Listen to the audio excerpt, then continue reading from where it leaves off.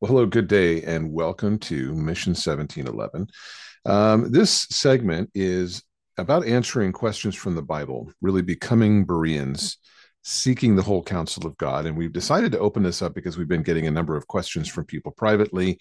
And so we're making some of the answers available publicly for our groups and for our website. So, this podcast is really just to address some questions about baptism that have come up. We've had a couple of people that have answered or have asked some questions about baptism. And what we want to do is just answer these questions from the Bible. Our philosophy and our goal here at Mission 1711 is that every answer to every question we have is in the Bible, and it's clarified for us to understand what does God want for us today. We believe that everything we need to know about life and godliness and success in the things of this world, but more importantly, success with God, is answered for us in the Bible. We don't need to look to other places, other men, other writings.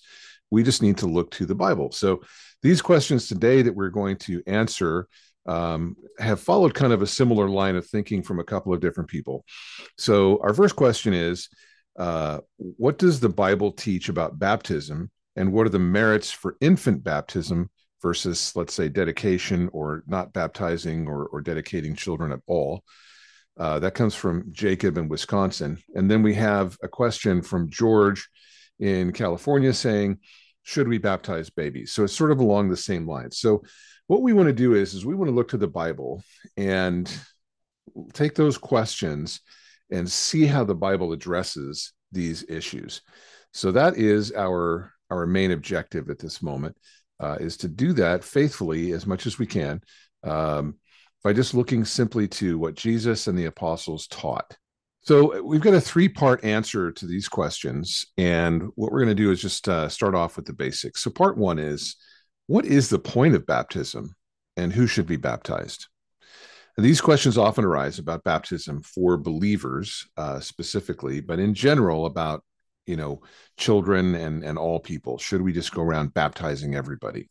I used to know of a church that made a habit of having children come to game nights and different events at their church, and they would really work hard to baptize these kids, often without their parents knowing about it. We don't believe that that is of any value. In fact, we believe that's very counterproductive and really cheapens what baptism is. So all kinds of questions keep arising about what, when, who, and how of baptism. And we could list all these things out, all the different ideas and everything, but let's not do that. What we're going to do is we're going to do what's important, which is to go to the source. Let's let the Bible speak to us, because that is where God has given his final word on the matter. So we at Mission 1711 submit to the pattern of seeking the word of God from the Bible and finding his instructions there. And his instruction for baptism is not complicated. It's that of believers who are able to make a choice to turn to Jesus, believe his resurrection, and choose to follow him. So the pattern always goes this way. People repent and turn to Christ. They believe. They are then baptized, and then they follow him. So this is the reason for being baptized, is to announce that you've chosen to follow Jesus. And we see this over and over again whenever baptism is demonstrated in the New Testament. This is the pattern. It's to turn to Christ, to believe, to be baptized, and follow him. Now, Jesus gives us very plain instructions about this in Matthew chapter 28, verses 18 to 20. He says, all authority has been given to me in heaven and on earth. Okay, so since all authority has been given to him, he's now going to instruct us on what that authority's purpose is. So he says to us, go therefore and make disciples of all the nations, baptizing them in the name of the Father and the Son and the Holy Spirit, teaching them to observe all things that I have commanded you.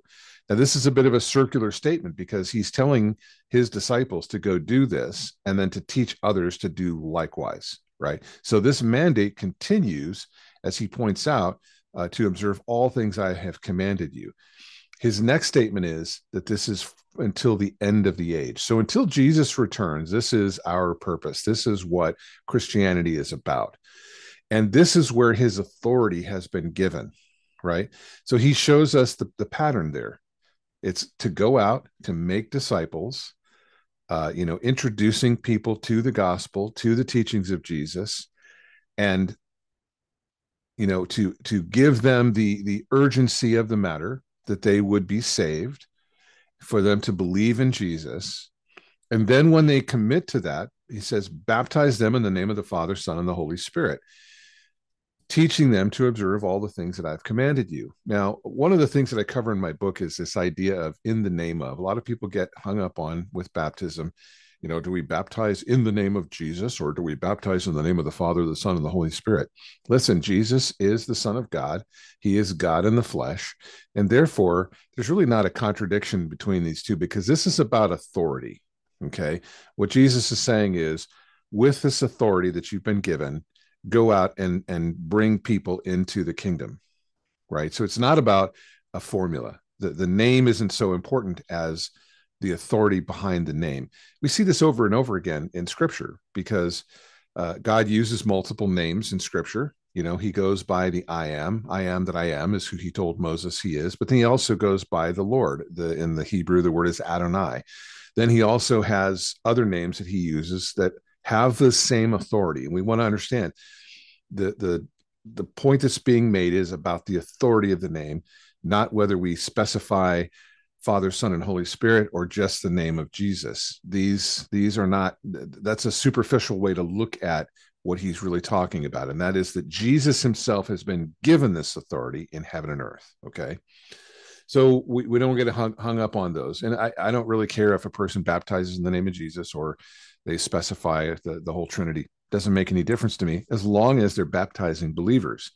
So let's see what we're being given here. We're being instructed plainly: make disciples, baptize them, teach them everything Jesus commanded, so that they will then go out likewise and continue to do so until the end of the age. So first, they have to be disciples. That means they have to have chosen to accept and believe that Jesus is the Christ, who died for our sins, who was crucified, who rose on the third day and ascended to the Father. That's where the authority is knowing him, right? And then we teach them to grow as disciples through the whole of his teachings. That's the 4 Gospels. That's the book of Acts. That's all that was given to the apostles to teach us, all the letters of the New Testament and the book of Revelation. Those are all the things from Jesus that he's given us. A lot of people forget there are very specific instructions to the church and to disciples in the book of Revelation. So they kind of say, well, we don't need that. And actually, no, you're wrong. You do need to learn the book of Revelation. It's an important part of the church. But then we teach them to grow as disciples through the whole of these teachings that have been given to us by his chosen apostles. And that includes them learning to go forth into the world and also make disciples. So that's the basics. That's part 1. That's the simplest, obvious explanation of what do we do with baptism. Now, part 2 of baptism basics comes into, well, why do we believe only in a believer's baptism? And this gets into where a lot of church traditions, a lot of cults start getting into questions, doubting, is it this way? Is it that right? That way? Is it, this formula or that formula? And what we want to read is what, again, Jesus says in Matthew 16, verse 16. In Mark chapter 16, verse 16. It tells us God's perspective on this. It says, he who believes and is baptized will be saved, but he who does not believe will be condemned. So this kind of gives us an order to understand what is the authority and the power of baptism. And it's not that baptism itself has any power. Because of the way he's written this for us, it says he who believes and is baptized will be saved, right? So obviously baptism is a key part of it, but it's not saying that the baptism saves you, because he then reverses it and says he who does not believe will be condemned. Well, why would you want to be baptized if you don't believe? A lot of people are suggesting that baptism has some value, some efficacy in itself. And that's not what's being said here at all. What's being said is that you believe. Now, the most natural thing to do, if you have chosen to believe, is to then become baptized, right? So clearly this shows us baptism doesn't save. It's the evidence of a person who has been saved, who's choosing to announce that they will follow Jesus. First they believe, then they get baptized as a testimony of believing, right? It's the belief that saves, not the baptism. The baptism is a testimony of it. So I've seen many people pray to receive, but then fail to obey God in making that testimony of baptism. And what happens to them? Well, eventually they tend to disappear from the fellowship. They shrink back. They don't stick with it. There's something about making that testimony of saying, I've chosen to follow Jesus. You know, we used to sing the old song, I've decided to follow Jesus. No turning back, no turning back. And I believe that that's an important part of the Christian life, is to make a statement that you have chosen, you have separated yourself from the world, and you've chosen to believe and follow Jesus. If you don't have the courage to do that, I question whether or not you really have believed. And this seems to be the example we see with people who they failed to make that testimony, and it's because they weren't really saved. In my opinion, this is just my opinion, but we believe here at Mission 1711 that the evidence is shown to us in Scripture that those who really don't have the courage to say they've believed don't stick with it, which demonstrates they really didn't believe. They seem to think that, you know, receiving Christ was just a magic formula, you know, pray this prayer or whatever, but they didn't really take it to heart. So the person who makes a public testimony of baptism is saying, I believe this with all my heart. I have been changed by this belief, and I am going to make this a decision to change the way I'm living and follow Jesus, right? So one of the best examples of this is in Acts chapter 8, verse 12. Now, it's where a group of Samaritans heard the gospel from Philip, the apostle, and it says they believed Philip, both men and women were baptized. So this, again, this is the testimony. This is the evidence. They believed, then they were baptized, men and women. Now, why does it specify? I'm a believer that when the Bible specifies something, it has a reason. It doesn't say children. Now, we could go into a lot of discussions about, you know, what is the state of grace for children before God. And I believe that's not important, because the evidence is showing us that the people who are baptized are those who believe. Right. And that's what God is calling us to do, because again, it's a testimony. It's not something that inherently saves us by itself.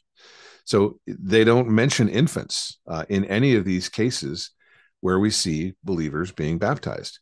So because many groups believe that baptizing infants has some merit before God, we have to answer this to really challenge that, because I don't see any evidence anywhere in Scripture where there is a challenge to baptize infants, or an instruction or an evidence of baptizing infants. It's not listed anywhere in the New Testament. God never asks us to do this. He never instructs anyone to baptize a person who has not first believed the gospel. Every time baptism is mentioned, it's when a person has come to faith, believes Jesus, and now they're saying, let's take this act. Let's make this testimony. Now, people rely on this as though it's a religious rite that has some merit in itself. And again, I really believe we here at Mission 1711 are in agreement on this. We don't believe that there is any merit to baptism itself. What there is merit to is the act of choosing to believe and follow the gospel of Jesus Christ. And the baptism is the evidence of that. It's the first fruit of evidence of the new faith that the person is making. So God makes no instruction about doing that for infants or children. If God has not instructed it, why would anybody do that? Here's another example. This is also from the book of Acts, chapter 18, verse 8. It says that Crispus believed on the Lord, and many of the Corinthians, having heard and believed, were baptized. So we have one fellow here named Crispus. He comes to faith. He believes in the Lord.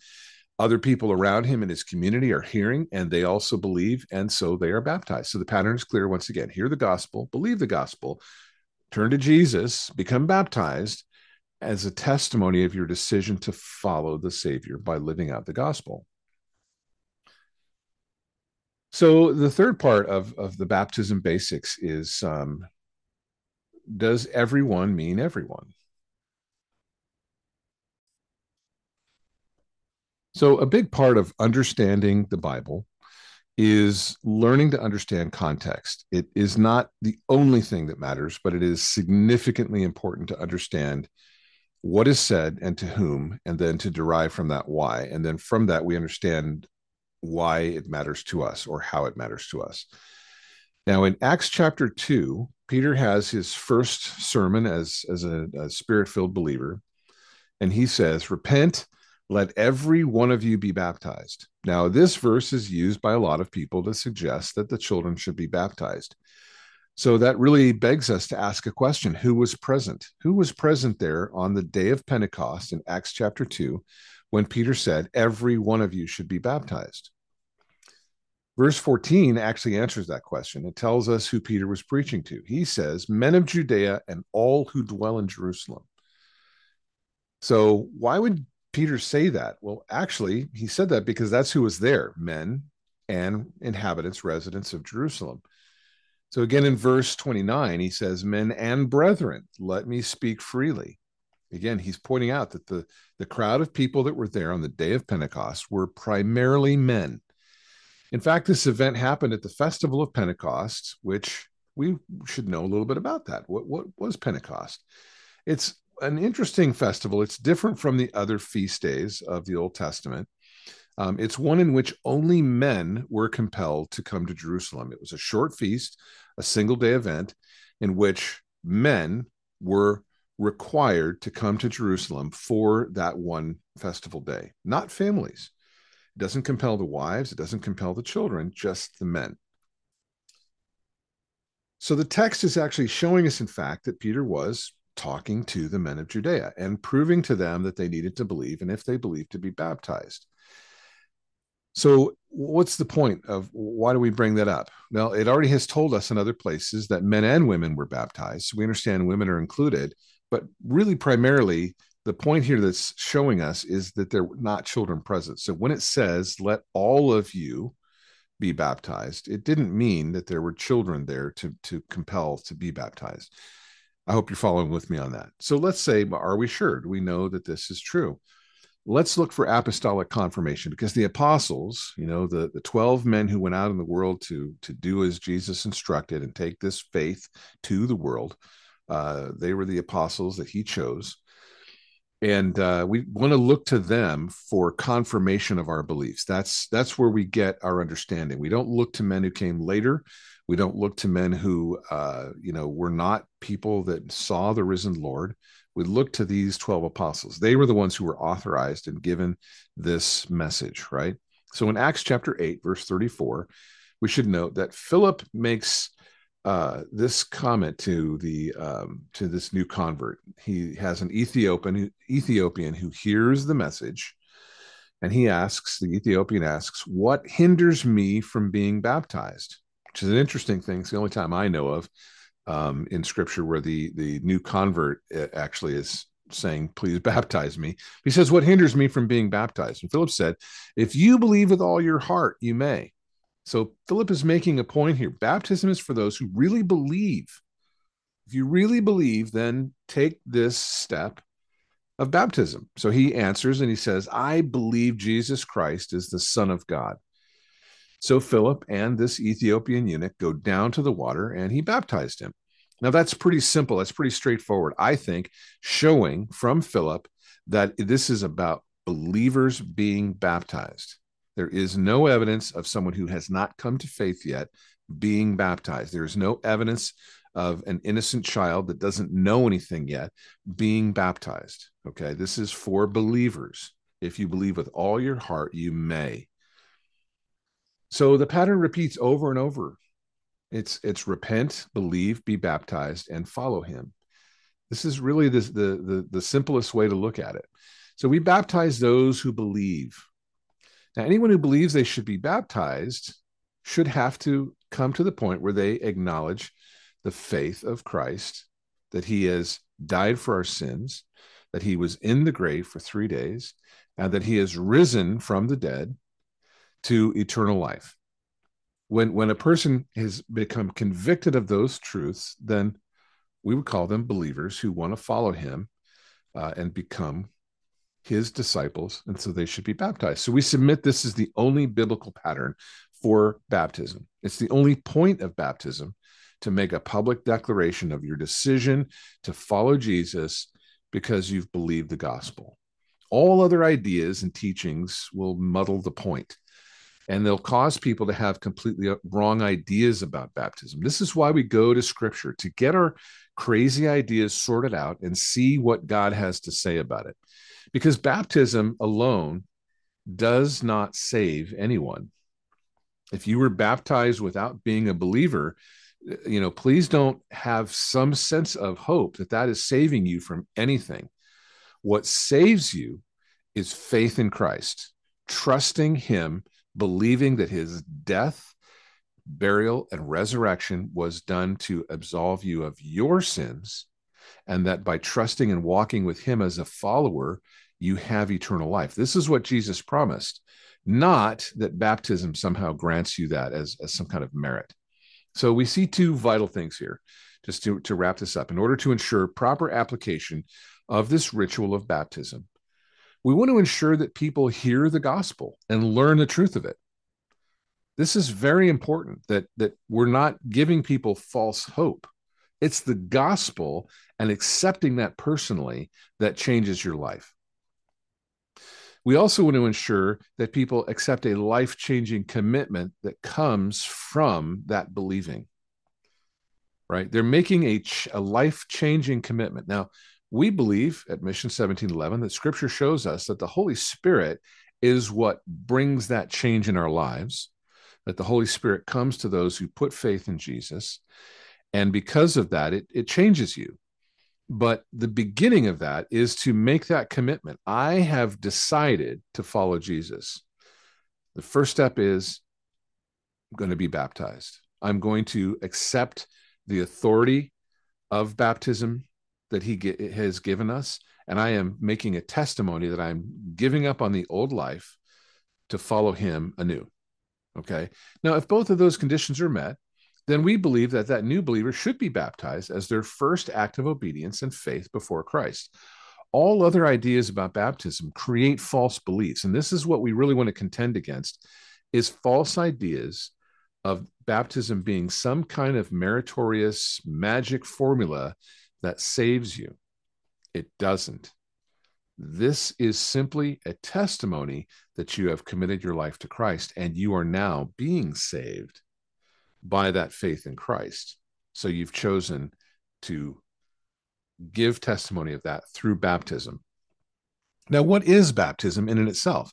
The Bible shows us that baptism in itself is simply saying that I have died to the old life. I am being laid back in death, like I'm being buried under the water, symbolically, but I am accepting death to the old life. And I am being raised in new life because I trust and believe in Jesus. That's all it means.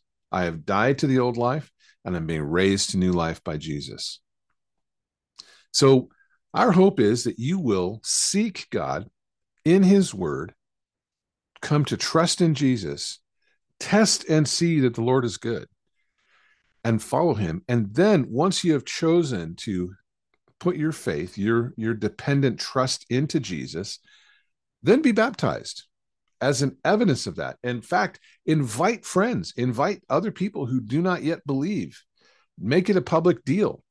There are some groups that only baptize people in quiet little ceremonies in a closet in a church, and that's okay if that's how you want to do it. But really, I think the question is, are you making a public statement? Are you standing up before people, your friends, your family, and the believers of the church that you are joining, and saying, I want to make a testimony that I have come to faith in Jesus and I am dying to the old life that I may have new life? If that's your testimony, then listen, go all out, make a big party out of it. Invite people and challenge them to seek Jesus, to learn of him and to follow him. You might be surprised how many of your friends have been waiting for someone to help them find the way. Maybe they have thought about faith in Jesus, but they didn't personally have the courage until you stood up and said, I will follow Jesus. I'm not turning back. So we believe baptism is a powerful thing, but it's powerful because it's a testimony. It's not powerful because the waters have some magic ability. The waters don't matter. That's why, Jesus was baptized in the Jordan. It's a dirty river. It's not even fresh water. It's fresh water in that it's not saline, but it's not, it's not pure springs or anything like that. It's a dirty river where he was baptized. And so whether you get baptized in a dirty river or the salt sea or, wherever, you are not somehow having anything magical happen to you because of the waters. It's your decision to make the testimony of dying to the old life and being raised to the new life. That's where the power is. Thank you for joining Mission 1711 and our podcast as we seek the whole counsel of God, answers from the Bible, that we might become like the Bereans, checking out to see if these things are so.